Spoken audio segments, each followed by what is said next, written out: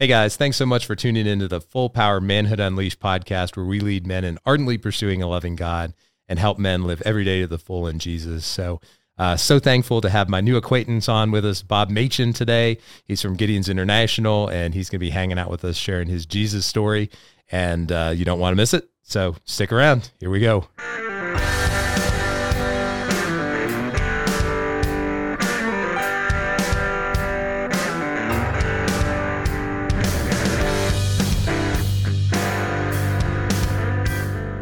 Bob, how's it going, buddy? Fine, sir. Thank you for having me on today. Oh, you're most welcome. You're most welcome. I appreciate you carving out the time and making it happen, man. We're excited to have you. Thank you. So before we kind of get into things, I'll do a quick community update, let the guys know kind of what's going on. So good news, guys. We still are on track for the small group launch on April 21st. That is the Thursday after Easter, so mark your calendars.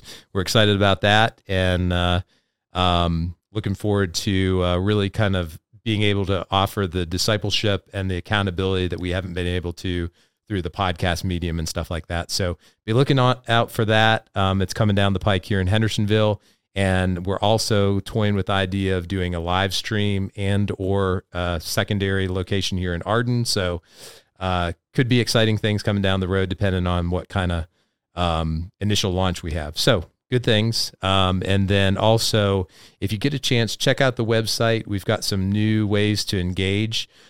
We've actually added a prayer request feature now. We wanted to make sure that prayer is always the front and center of what we're doing, that everything is covered in going before God's throne and making sure that he's in the middle of everything. So if you guys have any prayer requests or any praises, anything you want to celebrate, hit us up on the website. There's a prayer tab there now.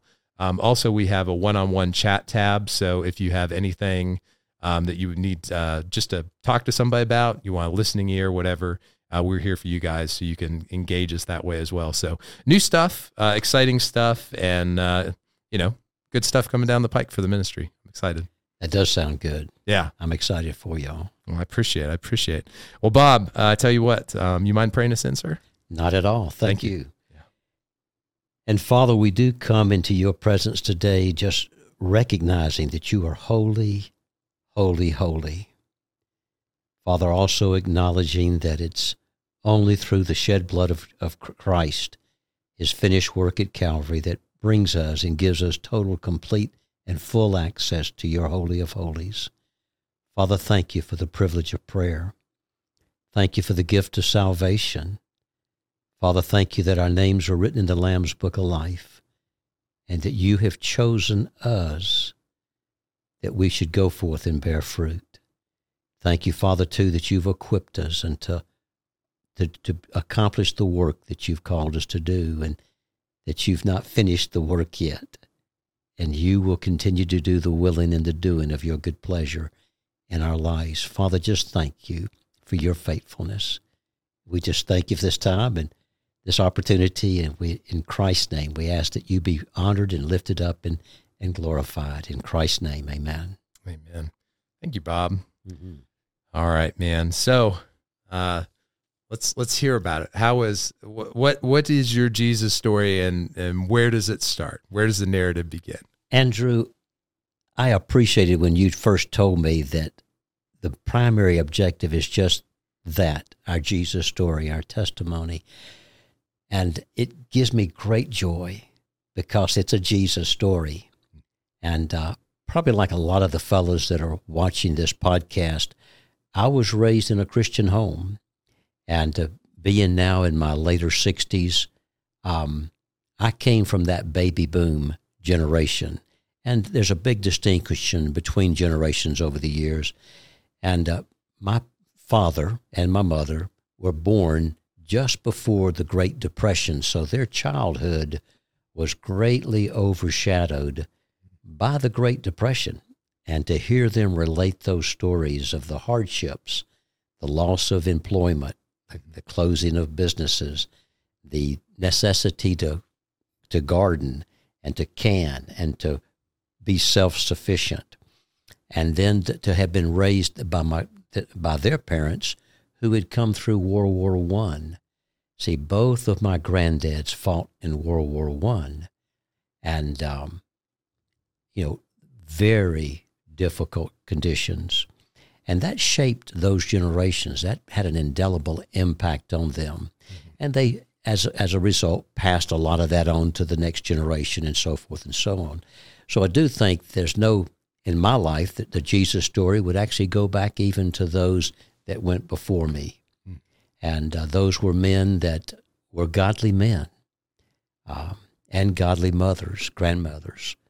And that was a lineage, a heritage that's very treasured by me. My grandfather Machen was a very strong man physically and was the top bare-fisted boxer in his company from South Carolina. And when he went off to World War I, he was a part of the American troops that broke through the Siegfried or Hindenburg defenses. And that was a massive offensive by American troops where we threw tens of thousands of troops at those defenses and lost tens of thousands of men. And my granddad, being not real tall, but just being very strong, they made him a medic because he could go out into the no man's land and pick up the wounded and the dead and carry them back. And after watching the movie Hacksaw Ridge, I asked my dad, I said, Dad, how many wounded and dead bodies did Granddad bring back off the battlefield? And my dad says, Bob, he brought back hundreds and hundreds. And, of course, it had an impact on him with that kind of, and he was in the trenches in France for months and was mustard gas 3 times and so forth and so on.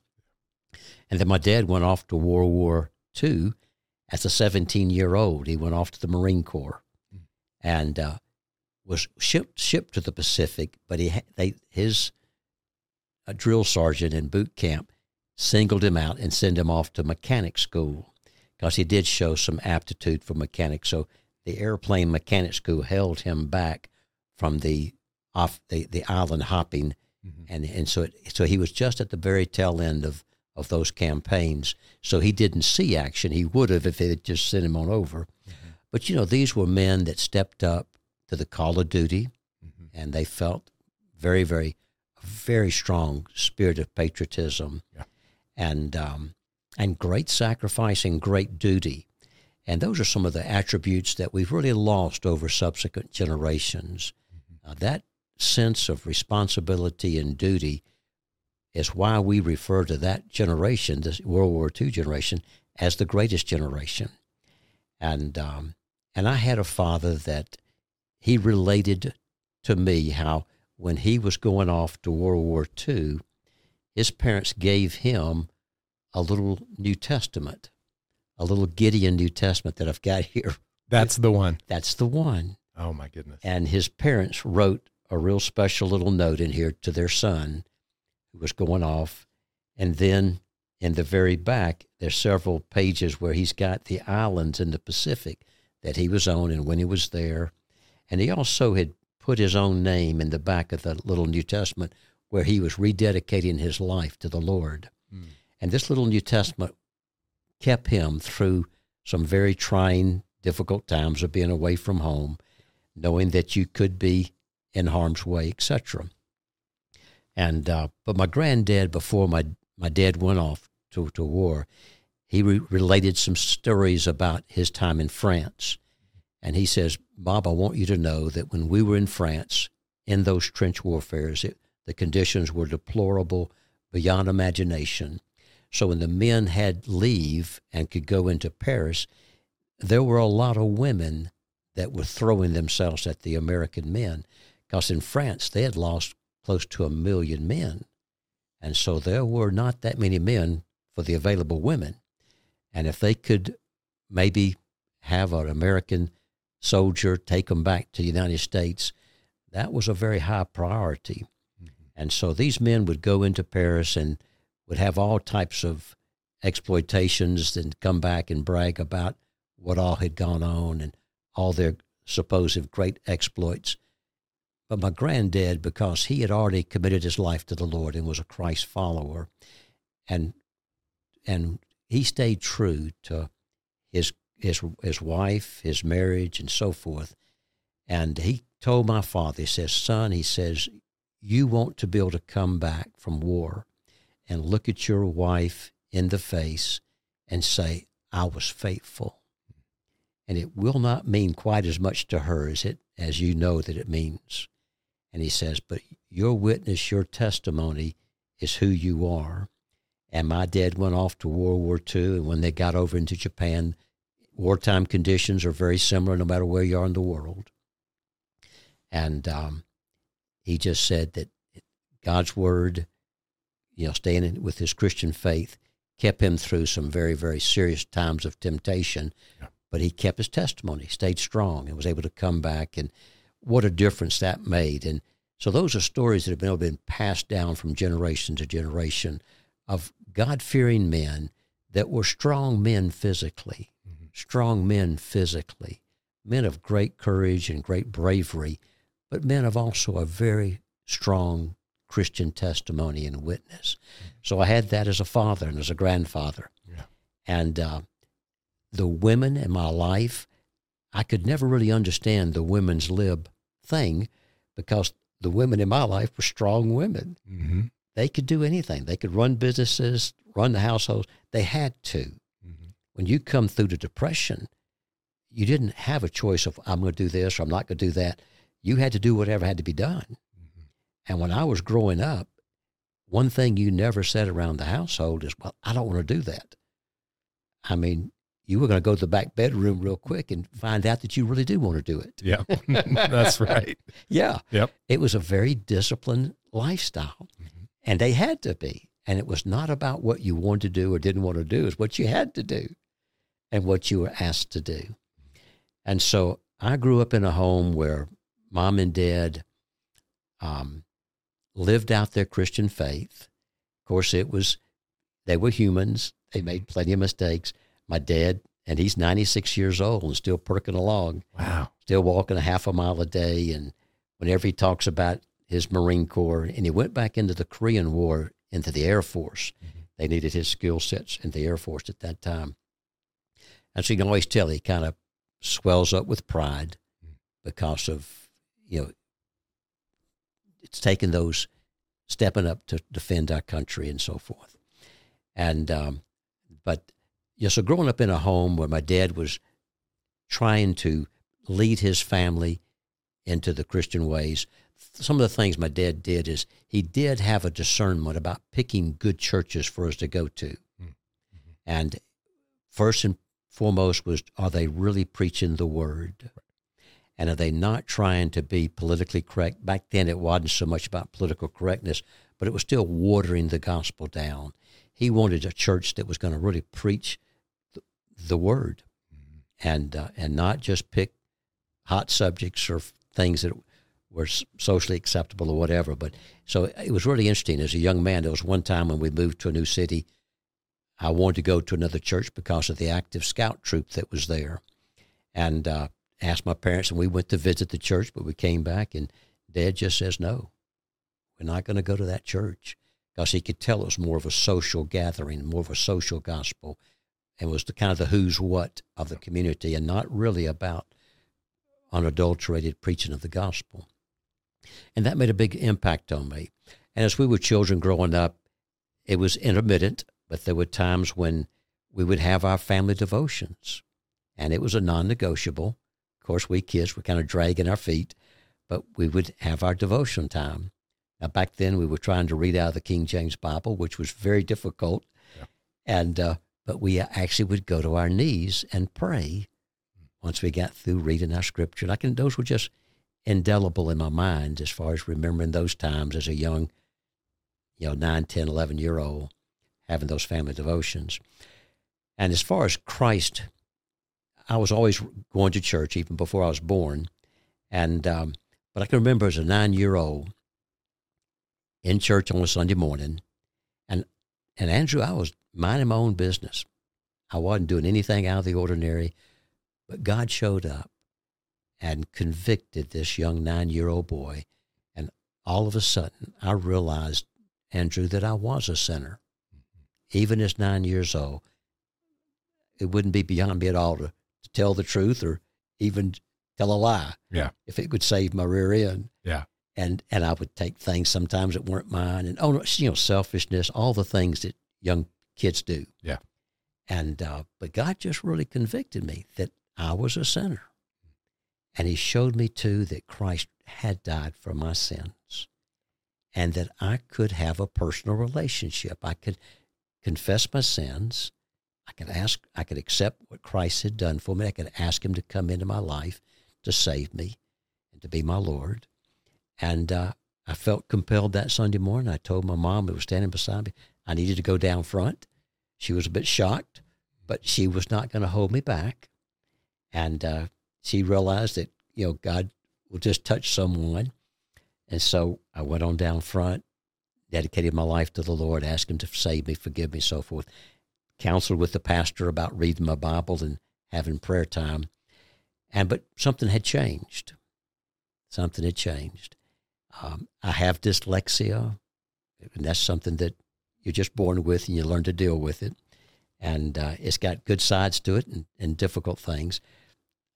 Albert Einstein was severely dyslexic, so it doesn't mean anything to do with your IQ, but it just means you have a challenge in processing words. Mm-hmm. Usually someone can overcome that in the 4th, 5th, or 6th grade if they haven't given up on school. Mm-hmm. And that's the problem with a lot of young boys, especially, have a much higher rate of dyslexia. They will have given up by then. And I had repeated the 2nd grade. I should not have even gone to school.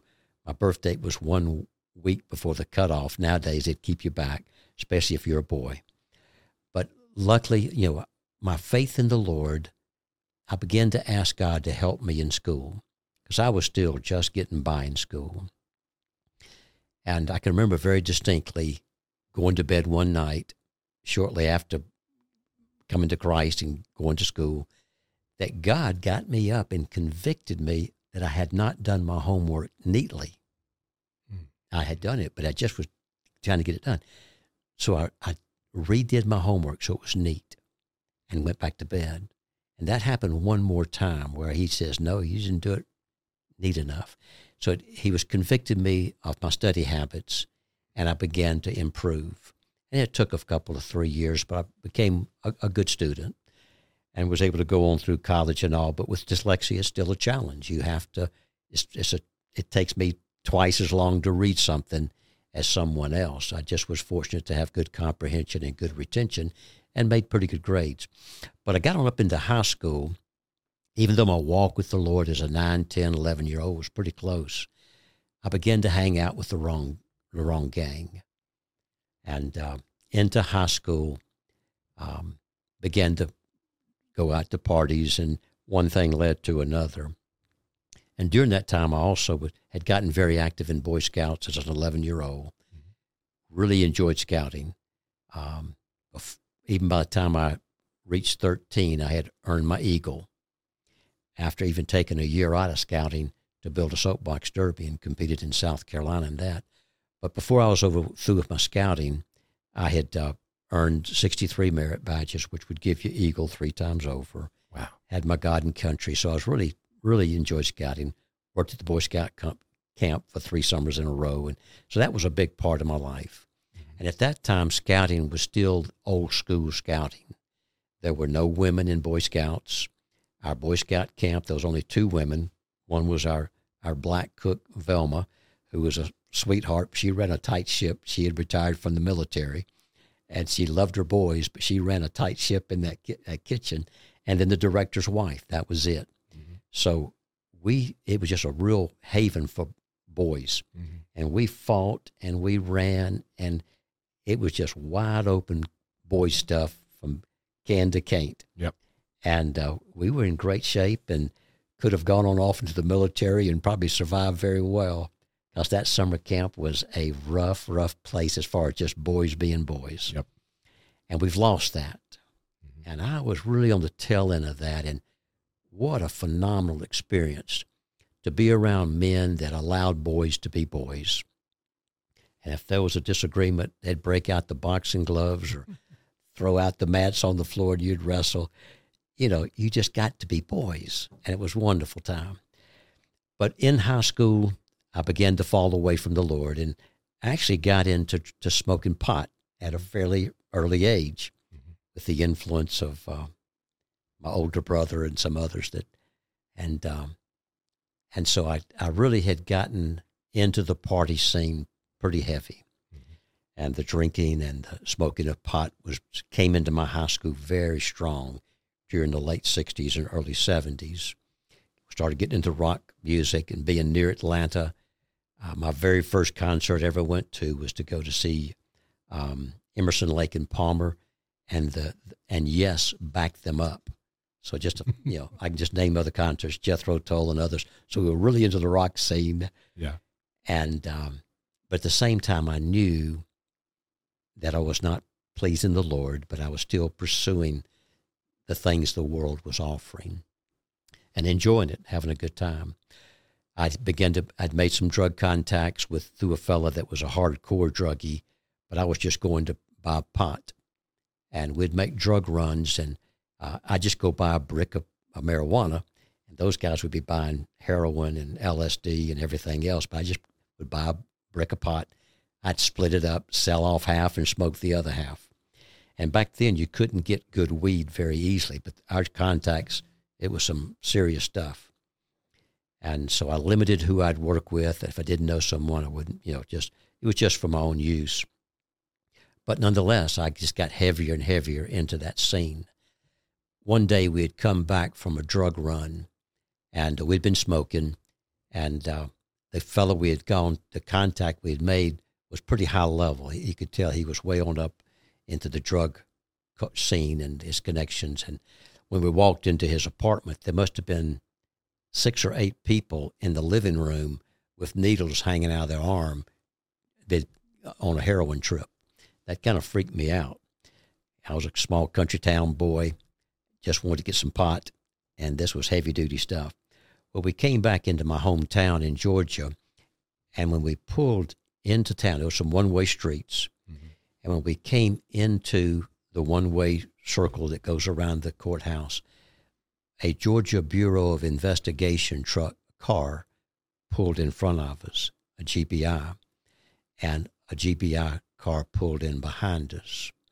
As soon as we came through the traffic light, one got in front of us and one got behind us. And I've done a lot of prison and jail ministry since my college days. And I ask guys in the prisons and jails, I say, I was in the back seat. I says, what was I doing? And they'll all say, you were praying. I says, you betcha. I says, I certainly couldn't eat all this stuff, and it wouldn't look too good if I was trying to throw it out the window. So I was back in that back seat saying, Lord, if you will get me through this, you and me, Lord, you and me, just get me through this. Because I think I was 17 at the time. If I'd gotten busted in that small country town at that time, it had been front page for months.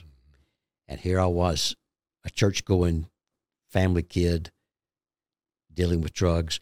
Even though I had just pot, everything else we had in that car, they would have thrown the keys away.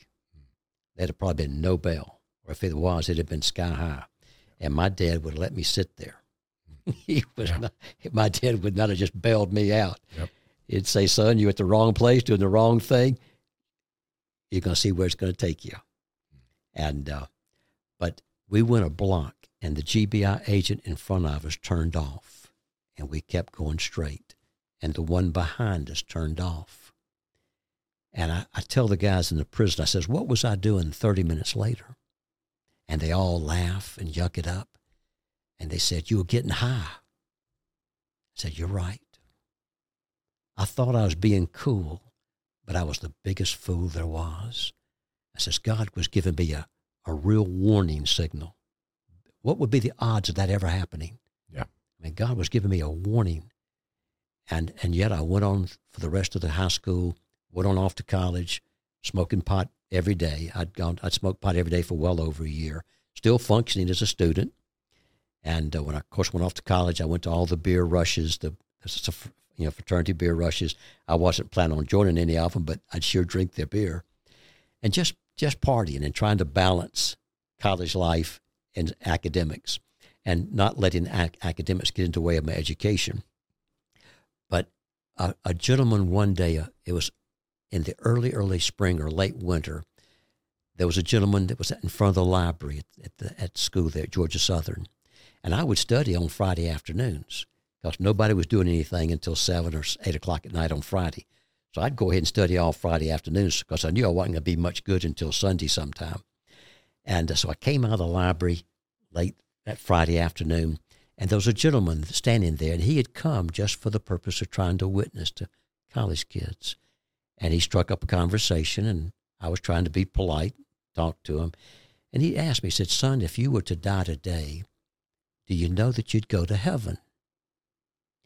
And I had backslidden so far that much of my earlier walk with the Lord was a distant memory, a very distant memory. And so in my mind, I didn't know that anyone could know that they would go to heaven. I wasn't going to treat the man disrespectful, but in my heart, I said, nobody can know that. You just die and hope you make it. And he says, "Son, no," he says in 1 John 5:13, he says, "These things I have written unto you who believe in the name of the Lord Jesus Christ, that you might know that you have eternal life." And that's the most absolute knowing in the Greek language. There's 4 or 5 words for knowing. He said, that's an experiential knowing. He said, you can know it. And in my mind, in my heart, I said, okay, whatever. He says, "Son, how long has it been since you felt God drawing you?" I said, "It's been a while." I had a friend of mine was killed in a car accident. They skipped school, went down to Callaway Gardens for the day. I was with them before school started, and it was a flip of the coin that kept me out of that car because one of my friends and I had to go to work that afternoon. And so if I won, I was going to Callaway Gardens. If he won, so one of us had to stay back. So I lost the flip, and I stayed at school and so forth. They had an accident, and one of my best friends was killed. And during that time, God was dealing with me. Yeah.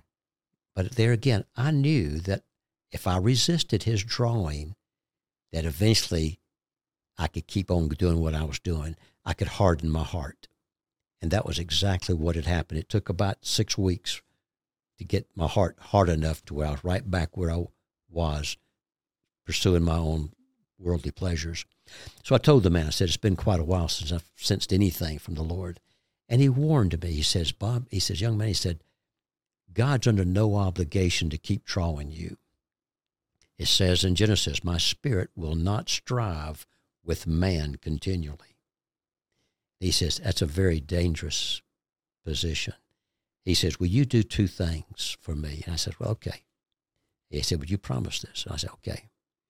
He says, "In the next week or 2, I'm going to ask you to get alone in a quiet place and just ask God to show himself to you." He said, "Just say, 'God, if you're there, show me. If there's a God, if you're there, just show me.'" And he said, "And secondly, I want you to ask God to show you that you need him. Will you do those 2 things? God, show me if you're real, and show me that I need you." And I says, "Okay." The conversation wound up, and I just kind of went on and really didn't think much about that for almost 2 weeks. And all of a sudden, that promise came back to mind, and I was at a place where I could be alone. So I just went ahead and prayed. "Okay, God, if you're there, I want to really know. And also, Lord, I want to know that I need you." Because I didn't feel like I needed anybody. I could do anything as well as most people and better than most and as well as anybody else. Just pride. Mm-hmm. And but God began to work.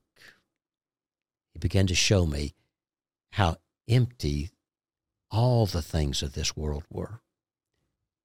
Dating pretty girls. I was dating a girl that was a captain of the cheerleaders in high school, and on and on.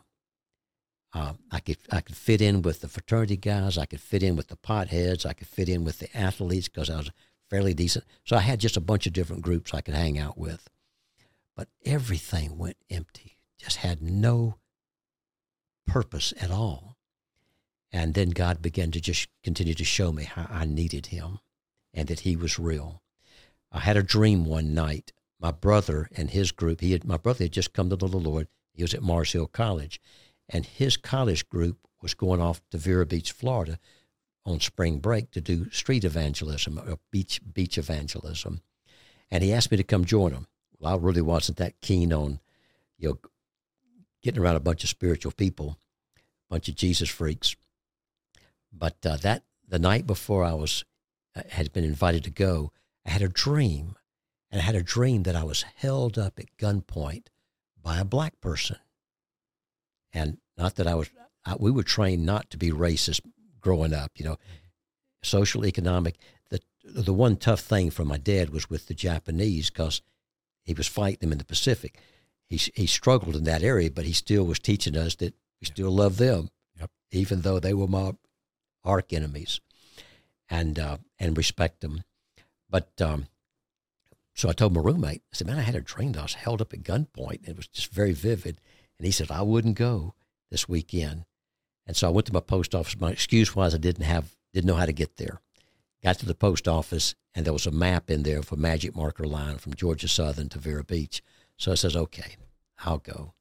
But right at the Georgia-Florida line, I was driving back roads from Statesboro to get down, and there was a young black man hitchhiking.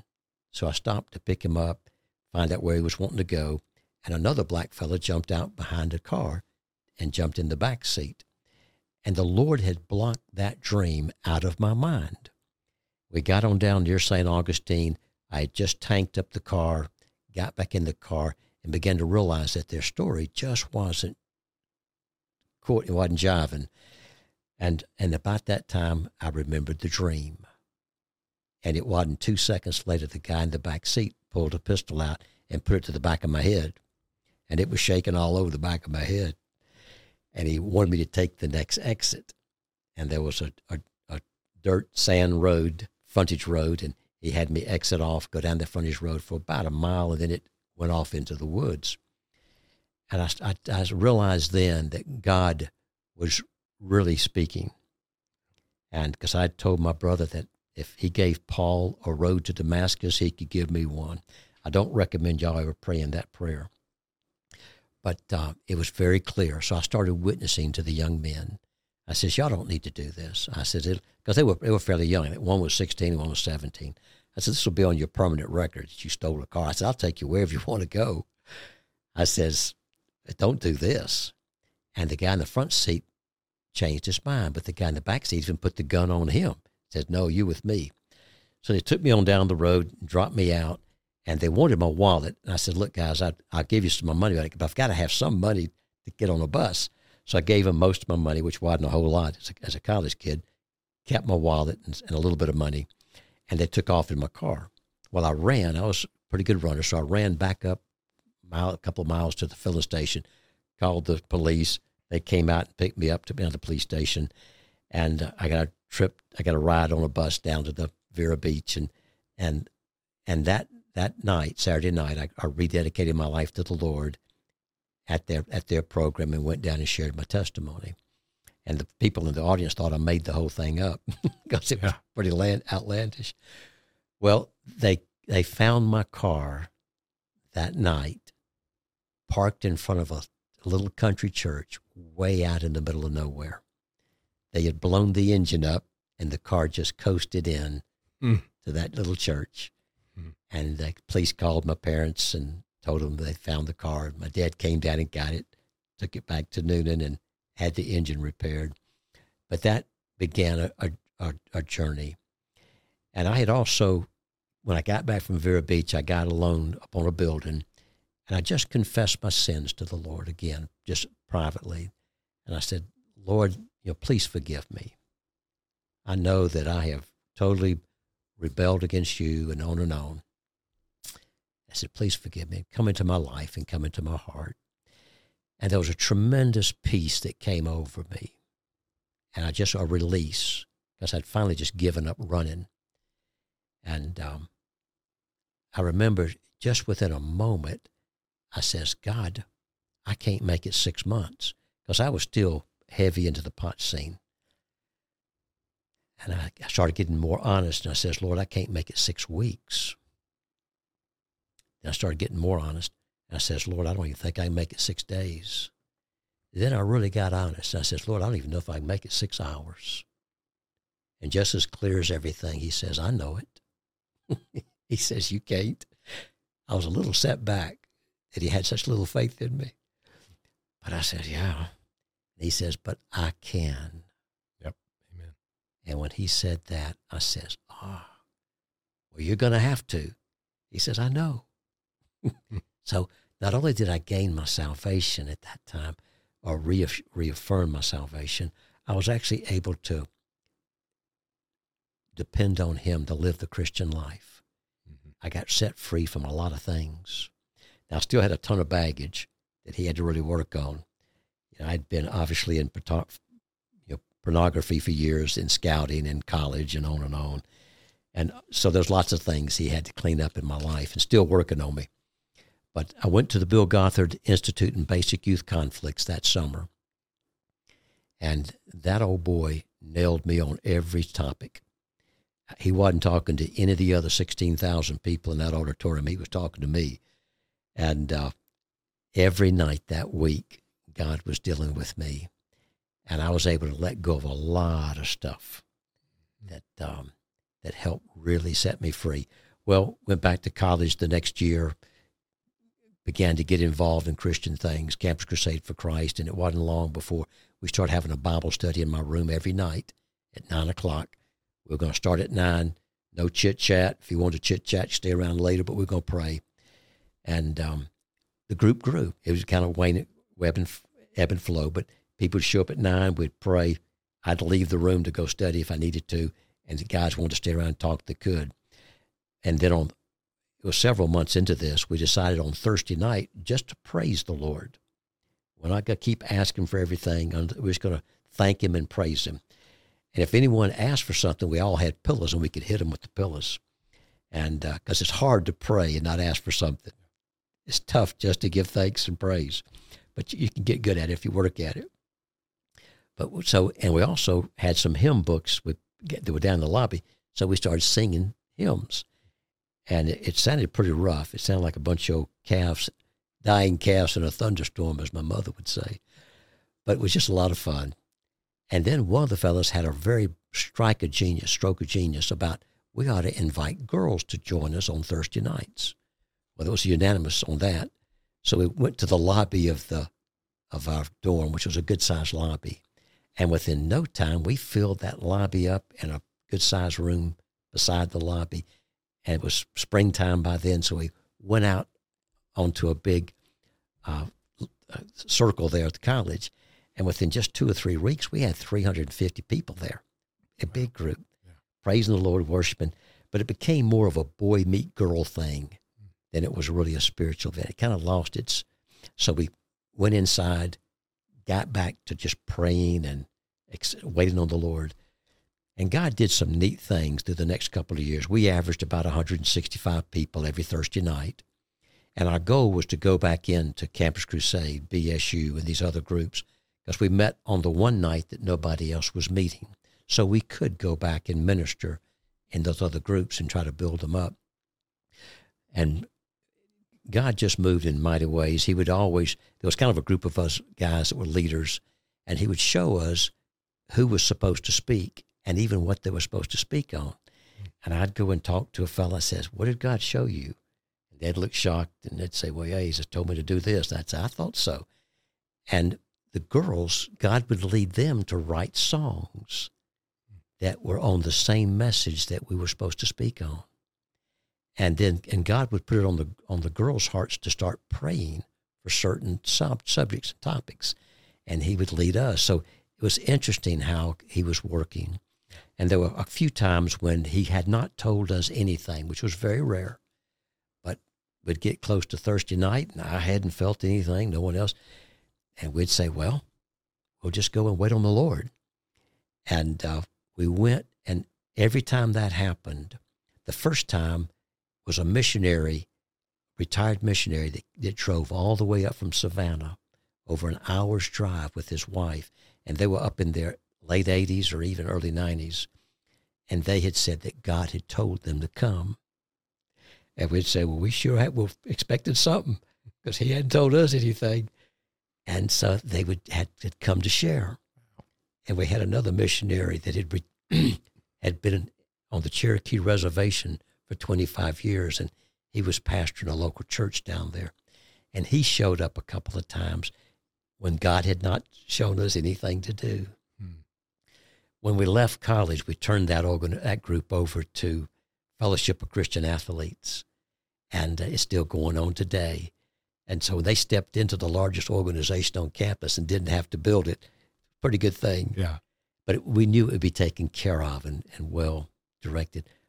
Well, when I graduated from college, I had an invitation to go with Sammy Tippett to Germany, Austria, and the DDR, which is East Germany.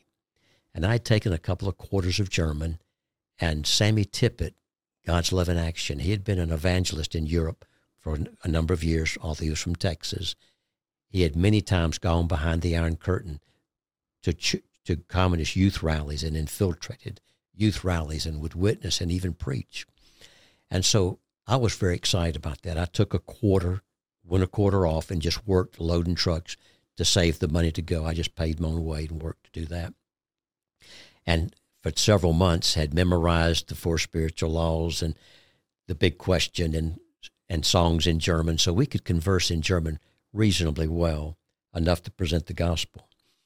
And that was a neat summer. We were riding bicycles every day through these cities and all through Germany, Austria, and then through East Germany, and preaching on the streets. There were several times it wasn't unusual to have communist youth rallies in cities over there at the time. And Sammy would go up on the stage and stand beside the speaker, letting the speaker know that once he finished, Sammy wanted to speak, and he looked fairly hip, and so forth, fitting in. And the speaker would hand him the microphone, he was free, and Sammy would just start preaching the gospel. And they were so shocked, they didn't stop him, and he'd just go ahead and preach the gospel. Wow. And we had tried to get into Poland or East Germany for almost a year, and were not able to get in. They wouldn't give us visas. So we went to East Berlin or West Berlin, and you could go into East Berlin just for the daytime. And we got into East Berlin and went to the customs, the head of the customs, and they thought we were cyclists, athletes. We all had matching bikes and matching outfits and in reasonably good shape. And so they get excited about sports, sportifs. And so we went to Dresden, Leipzig, and Erfurt, meeting with youth groups and churches in those areas. And but we had to every day check in at a certain checkpoint for them to verify everybody was there, passports. So every day we had a checkpoint at a certain time. But we camped out. We were camping at campgrounds the whole summer.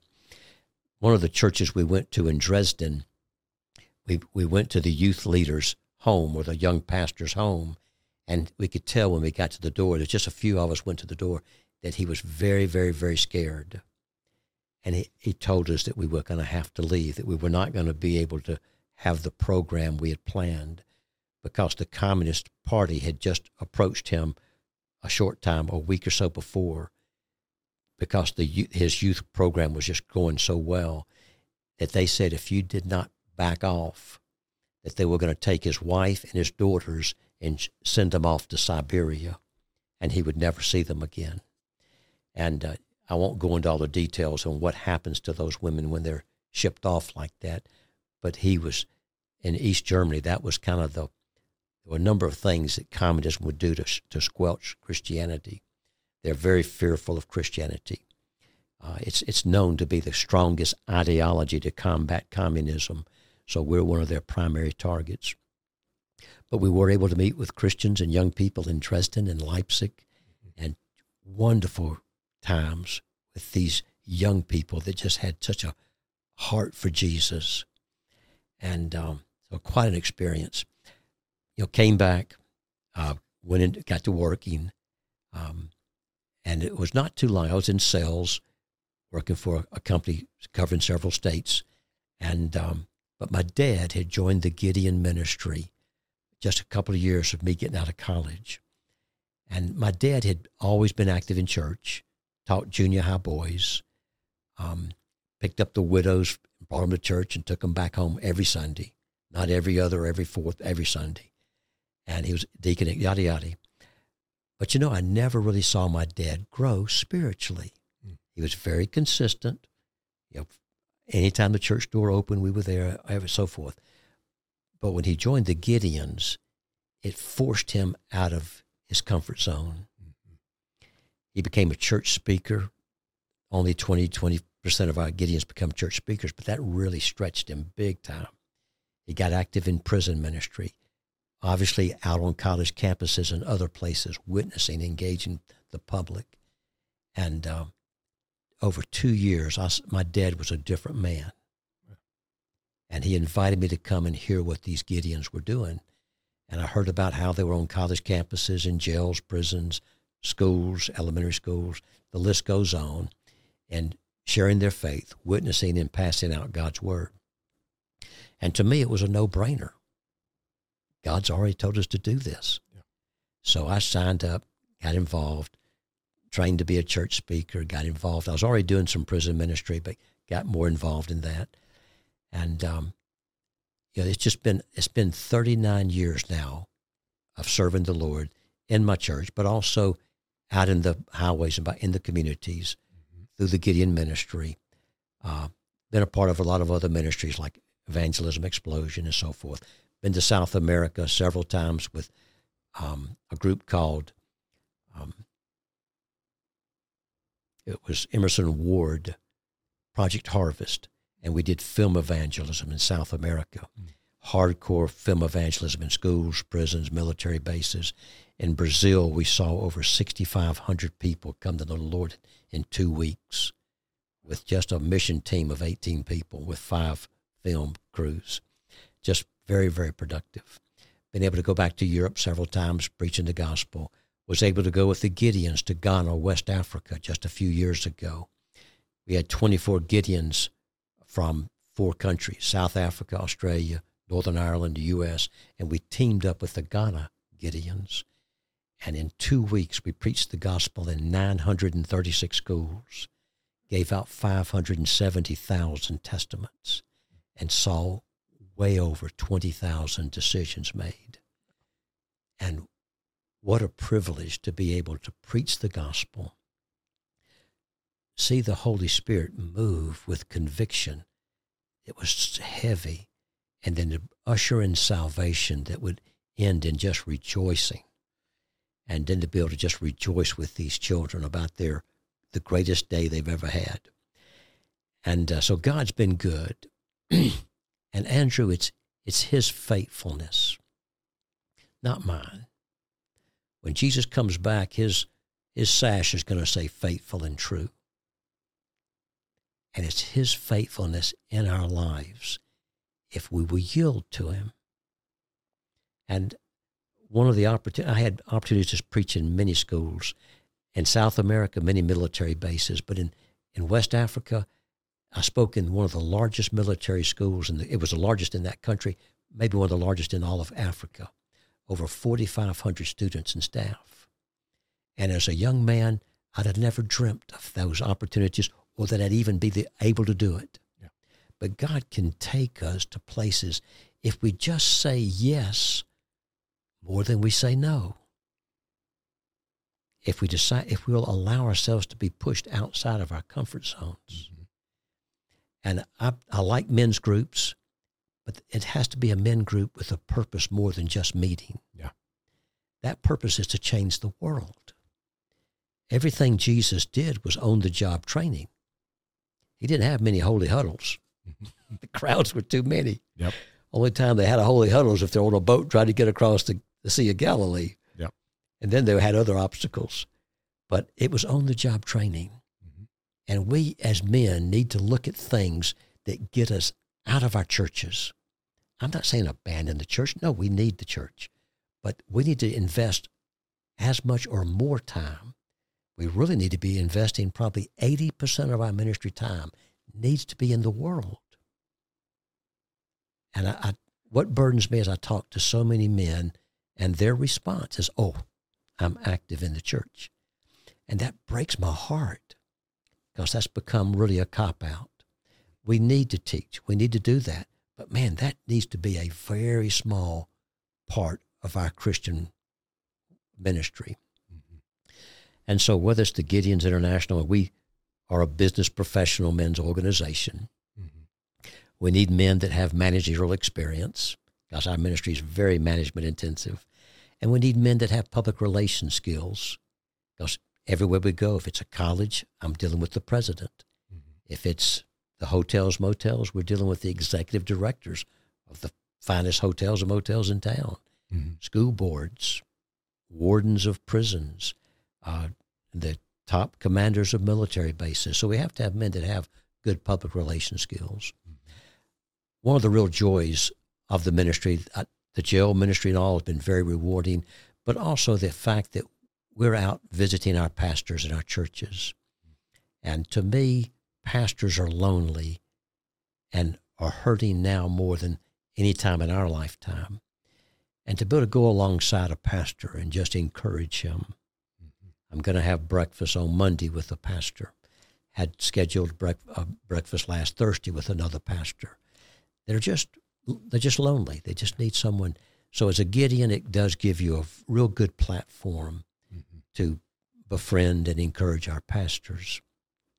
So anyone watching this that might be interested in knowing more what the Gideons are doing, I'd love to have them get in touch with me and talk about that. But we're in a time in America and in the world where men have got to step up. And we step up by taking personal responsibility for our own spiritual life. We must have quality, quiet times. And whatever the regimen is you do, I can't cover a whole lot of scripture in my quiet time because I'm meditating, praying, studying the notes. But I'm wanting that word to get inside my heart and change me. And I want to meditate on that word throughout the day. We've got to increase our prayer life to where it's more effectual. It's the effectual, fervent prayer of the righteous, and we need to pray more scripturally. And forget these little ditty, Lord bless everybody and help everybody and give them a special blessing. We got to get down and not dirty, but we got to get down and serious with what we're doing as men. We need to step up with our family and lead our family. We need to make sure we're men of integrity and men of honor in our work endeavors. We need to keep short list of forgivenesses. We need to be quick to ask for forgiveness. We need to walk humbly, humbly before our Lord, humbly before our family, and humbly with one another. And if we're in a situation that's not healthy, we just get out of it. We don't flirt with sin. And we need to be quick to confess. And the spiritual life is first confession, and that means that we totally agree with what God says about anything and everything. We're not defending it. We're not excusing it. We come in complete honesty, say, God, yeah, you said this about this. And then we need to be willing to repent, willing to change. Now, in our human strength, we're not able to. But if we're willing to, he's willing to help us. So we have to repent. And then we need to ask him to fill us with his Spirit. And we're stepping off the throne of our life and asking Christ to be on the throne of our life. And that's every day. Lord, forgive me, cleanse me, and Lord, fill me. And daily we need to be ye being filled. It's a daily thing. And if we'll walk humbly, repentant, asking him to fill us and to wash us and to renew us daily, he will do his work in our lives. And we need to be willing to be as mature as possible. So many of our men are basically spiritual teenagers at best. Very few are fathers, and very few are grandfathers. But we can be spiritual grandfathers at a young age if we pursue that. So we need to just really pursue spiritual maturity. And that's my challenge to men. And I was so fortunate to have those examples of men that were not just men's men, but men of great integrity, great honor, great devotion, great duty and men of faith, and still to this day, in their very weak ways, but as far as just humanly speaking, still men of God. And so that would be my challenge. That's good. That's good, Bob. Appreciate you sharing your story, man. That's it's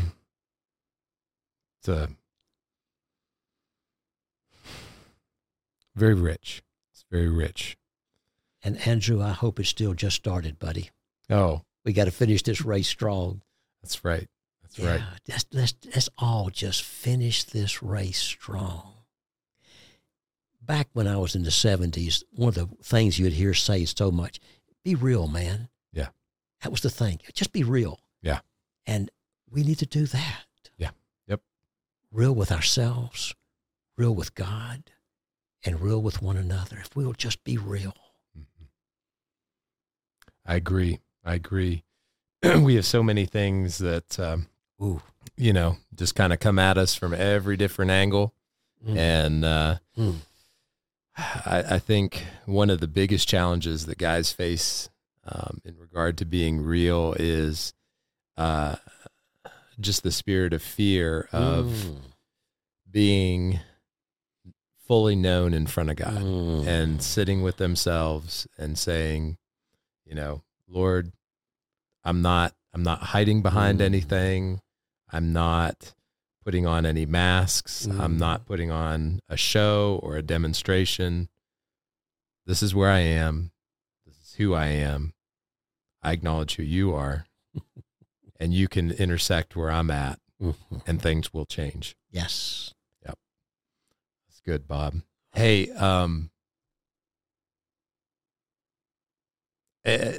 man, I usually have like, hey, let's talk about this. Let's talk about this. Man, that was, I cherish your testimony, man. I do. Your story is rich is the only word that keeps coming back to mind. It's just so full. And I'm thankful that you shared it with us today. It's been exciting, Andrew. And I hope that I can be open to God for the next chapter. Yep. I'm praying about that right now. Mm-hmm. God's never called us to retire, so to speak. Yeah. And I'm wanting this next chapter to maybe be at the next level. Mm-hmm. God, so often the Abrahams, the Moseses, the on and on, those old boys, that last chapter was their big chapter. Yep. And let's don't sell God short. Mm-hmm. We serve a great God, and he can do great things. Mm-hmm. And these are the times that require great things accomplished through our God. There was a very famous speaker that was speaking to an audience, and the introduction was, they talked about this great man of God, and he got up once the introduction was done, and he says, folks, there are no great men of God. They're only men of a great God. That's right. And if we understand the greatness of our God, there's no limitations. We limit what God can do. Mm-hmm. And I pray that I won't do, I'll say yes more than no. Yep. And so I just challenge everybody to say yes a few more times than you say no, and you'd be amazed what God will do. Yeah. I tell you what, Bob, you mind praying us out? Not at all. Thank you. Not at all. Father, when we think of you as our Heavenly Father, that you would even call us your children, your boys. Mm-hmm. Father, we want to be the kind of boys that you're proud of. Like old Job, when you said, hey, have you noticed Job over here? Mm-hmm. Father, we'd like to be that kind of son that you'd be proud of. And Father, we know that you have made that possible through the sacrifice of your Son Jesus, through his death, burial, and his resurrection. And Father, even through his indwelling Spirit, we have Christ in us, the hope of glory. and that we're in Christ. And greater is he that's within us than anything in the world. He's greater than our flesh. He's greater than this world. And Father, we want to be filled by your Spirit and be more than conquerors. Lord, help us to set aside the weights that can so instantly and easily beset our race. Father, we confess these weights of worries and cares and the lust of other things and the lust of riches. Lord, the weeds and the thorns and that grow up in our lives and strangle your word. Father, root out these things, the rocks and the roots and the weeds, and cleanse us, Father. Wash us. Give us fertile hearts that your word can go deep within our hearts and bring forth a harvest. And Father, we want to be a 30 or a 60 or even 100-fold harvest. And Father, for your glory, for your honor, we rededicate our lives today to your indwelling Spirit, that you would be our Lord, you'd be our shepherd. May we study your word and hide it in our hearts. May it be a lamp unto our feet and a light unto our path.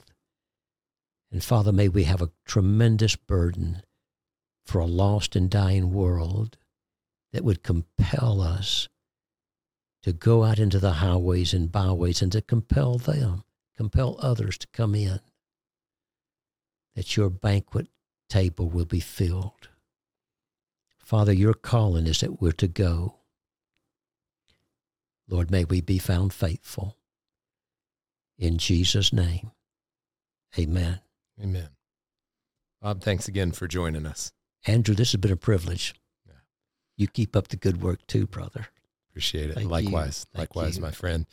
And guys, in closing, like Bob said, if you want to find out more about the Gideons, we've got his email address in the show notes. So connect with him, get more information, and challenges to be obedient. Listen and be obedient. If God's calling you to get engaged, get engaged. Don't sit on the sidelines. So, guys, that's a challenge today. And as always, you're loved, you're sent. Get out of here, go have some fun, do something good, and we'll catch you on the next go-round. Amen. Be good. God Bye-bye. bless.